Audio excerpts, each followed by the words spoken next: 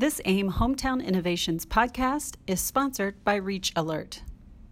Do you ever need to notify your citizens about road closures, severe weather, a community festival, or anything else? From simple reminders to emergency alerts, using Reach Alert in your city or town will keep your residents informed about the things that matter most to them. Endorsed by AIM, Reach Alert is a personalized emergency alert notification service that helps municipal officials communicate timely information to customized groups of recipients via text message, voice call, and email. And the best part is, our program can be customized to fit the needs of your municipality to communicate with constituents, utility customers, the general public, and other appropriate parties. Reach Alert was created in 2007 following the Virginia Tech mass shooting with the mission of helping managers, directors, and administrators communicate with everyone in their organization seamlessly. From speed to the simplicity of our system's interface, we make mass communication easy and affordable for communities of all sizes and people of all skill levels. To learn how your community can benefit from Reach Alert, contact Ken Weber at ken@reachalert.com.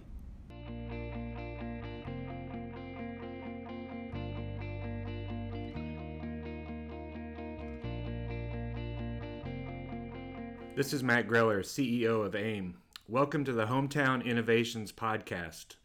Join us as we share ways our municipalities are positioning themselves for the future, thought-provoking interviews with state and local leaders, and more.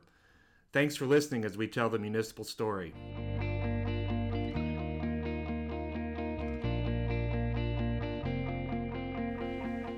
Welcome to this edition of AIM's Hometown Innovations Podcast.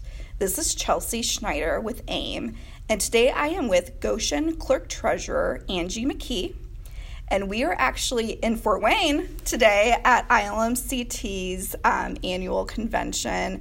It's a meeting of clerk treasurers, people who handle municipal finances from around the state. And we're going to be talking about Goshen and what really has been driving the community, what makes the community special. And it's really a vibrant community that embraces green initiatives. So, Angie, walk us through what kind of projects you guys have going on. The city of Goshen, we're working on continuing to strive to be one of the top green communities in the United States. And with that, we have a youth-led environmental resolution that just came through, so that the efforts of by 2035 to making the city of Goshen a carbon emissions-free city. So we're working on that. We have a solar panel field that we put in out by our wastewater treatment plant. We've had solar panel offers to homeowners and local businesses that have really helped. And with all of that, then that led us to be the Green Community of the Year in 2018, which was an award given to us by AIM at the Ideal Summit. That's great. A lot of cities and towns, when I go across the state interviewing municipal officials, one of their questions is, how do we make our first step, towards embracing green technology, being a sustainable community? Goshen is known as an award-winning city when it comes to that. What was your first initial step into that? The first initial step that we took was in the solar panel field. We had a company who wanted to rent some land from us out by our wastewater treatment plant, and that is how it got started. And with that, Mayor Jeremy Stutzman has just built off of that to take us to where we're at today.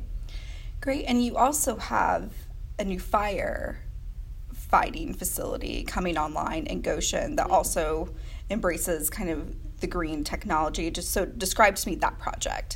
This is going to be a new fire training facility made out of storage containers that will help contain the chemicals and the stuff released into the air by containing it more. This is going to replace our old fire training facility, which we've offered to our city council and to some other people in the community a chance to go through a fire training facility with our firemen. And so eventually then the city of Goshen would like to become a regional fire training facility. Why do you think it's important for communities to embrace green initiatives and to move toward sustainability? It's just important. We have to think about the future of our children, in my case, the future of my grandchildren. We want to make sure that our communities are surviving and that they're striving to help reduce the carbon emissions and to help make things more sustainable so that we don't have a lot of the health issues that we possibly have going on. And along with, embracing sustainability, Goshen's also known as a really cool city with a really great sense of kind of an artistic community. So I love this project. Explain to me kind of the newest public art you guys have going on. So one of our newest public art projects, in conjunction with the city of Elkhart, we showcase local artists to paint our storm drains. It is called Storm Drain Art. Their art has to be something dealing with making our waters better, so by not polluting, but it had to do something with art. And then so instead of looking at a normal storm drain, you're looking at something that's really cool that a local artist got to paint for us. And we showcase other local artists by having the art walk in downtown Goshen between a couple of the downtown businesses. But the Storm Drain project was a neat project. So I think it's great because it kind of reminds me of cities and towns who are activating alleys, right? You're taking this really utilitarian part of your community and making it into something that's really special. Why is public art important? Why are you glad to see Goshen embrace that? I'm glad to see it because Goshen really has a lot of local artists. We have a place called the Old Bag Factory where we have a local pottery. We have local woodworkers. A friend of mine is actually a woodworker and is getting ready to start up kind of his own side business type thing with his father. So we have a lot of artists in Goshen that we just want to showcase, and painting and art and the downtown art walkway is just a way to do all of that.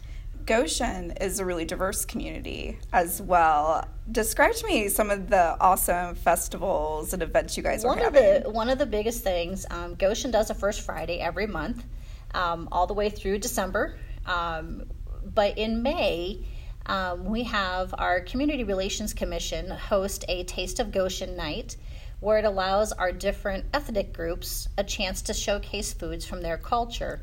It is a well-attended event, so it allows you just to try different things that you maybe wouldn't go to a restaurant and try, but you don't mind going and paying a few dollars to sample somebody else's food from their culture. It's a really well-attended event for us. I heard the county fair is awesome. County fair. Goshen hosts the second largest county fair in the United States. We're very proud of that. So starting July 19th to the 27th, we will be hosting our county fair. It gives us a chance to showcase our youth also because of the 4-H project. So anything from, we have a shooting club to horse club to dog club, cat club, you name it, we have it in the 4-H group. So and it's just a nice way to showcase our youth again. When you look to Goshen 5 to 7 years down the road, what do you hope for the community, both in the short term and the long term? Short term, a lot of, like any other community, we have a lot of road projects going on. I want to continue to see Goshen strive to make traffic flow better in the city. So that's a real short-term project I know that the mayor and our city engineer are working on. Long term, I just really would like to see us keep striving to be the green community that we currently are. Making it a better environment for our youth, making it a better environment for their children that they will have in the future. That's really what I'd like to see. Definitely. I remember when you guys were named the Green Community, a really highlight. It was. Describe to me how that award has kind of defined your efforts. Do you think it's helped you guys gain momentum, or what are your thoughts about that? I think it has helped Goshen gain momentum. I think it gave our youth caucus that we have at the high school and our youth advisor that sits on the city council with us. I think our outgoing youth advisor, Felix Perez-Diener, he really took the whole green thing and ran with it, with our youth caucus from Goshen High School doing an environmental resolution that's, that we talked about a little earlier about making Goshen a carbon emissions free city by the 2035 year. So that's just really I think that's helped open some other doors for us. And so it's been a good thing for us. And I wanted to end the podcast because what I've noticed is clerk treasurer is a big job, right? You guys have a lot of day-to-day on your plate. But what I think has been really neat is a lot of clerk treasurers around the state have expanded their role to really do placemaking, to do quality of life. Why do you feel that's kind of the role of the clerk treasurer as well? When it comes to quality of life, your mayor or your town manager is always coming to you going, hey, I have this bike path that I want to put in. Or in our case, we have a multi-use facility that we are trying to work on. Do we have the money to do this? So we have to take a role of, hey, this is a great life quality event or a project. What can we do to help find the money for this? Where do we have money sitting that could be used? So we help the mayor and the town managers find the funds. And if not, then, obviously we find private funding for it if we can. So great. Well, thank you so much, Angie. I really loved learning more about Goshen. Thank you, Chelsea. This AIM Hometown Innovations podcast was sponsored by Reach Alert.